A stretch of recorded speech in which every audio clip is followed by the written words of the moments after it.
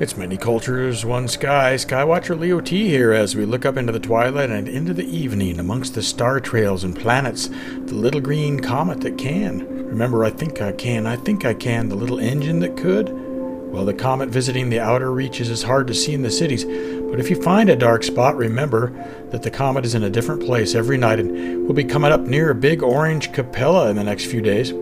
How do you find Capella? Well, just after dark, face east and look very high, almost overhead. The bright star there is Capella, the goat star, some call it. To the right of it, with binoculars, a small, narrow triangle, sparkly stars known as the Kids. And the little green comet that could will be a little green flash near Mars on February 10th.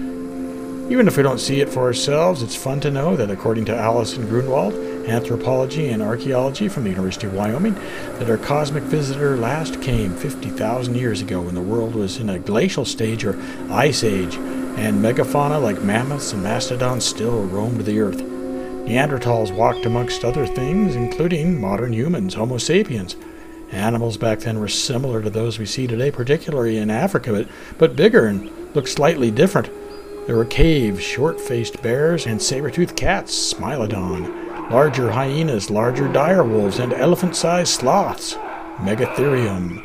As we celebrate comets and Megatherium and giant kangaroos and short-faced bears, let's take a look. Let's look at the little skywatchers as we take it out to Mars. Oh, Mars.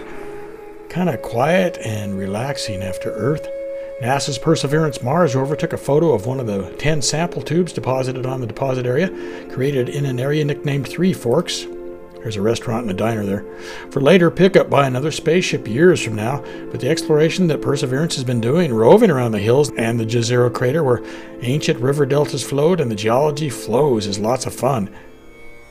And looking up into the sky, we find the big bear up above our heads and honor all peoples and the Inuit peoples who considered the polar bear, which they called Nanook, to be the powerful and wise a legend. It describes a 10-legged polar bear living on the Arctic ice pack who renounced the violence of his four-legged relatives and attempted to create a community based on peace and love. Like the bear dances, let's join and cavort with the wind and look at beautiful painting of Susan Saden-Boulay, who identified with the bear totem and painted this mystical work just before her death in 1997.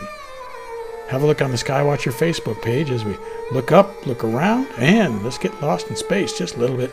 Skywatcher Leo T, streaming atoms and protons to you from high atop Rocky Road. It's KZMU Moab.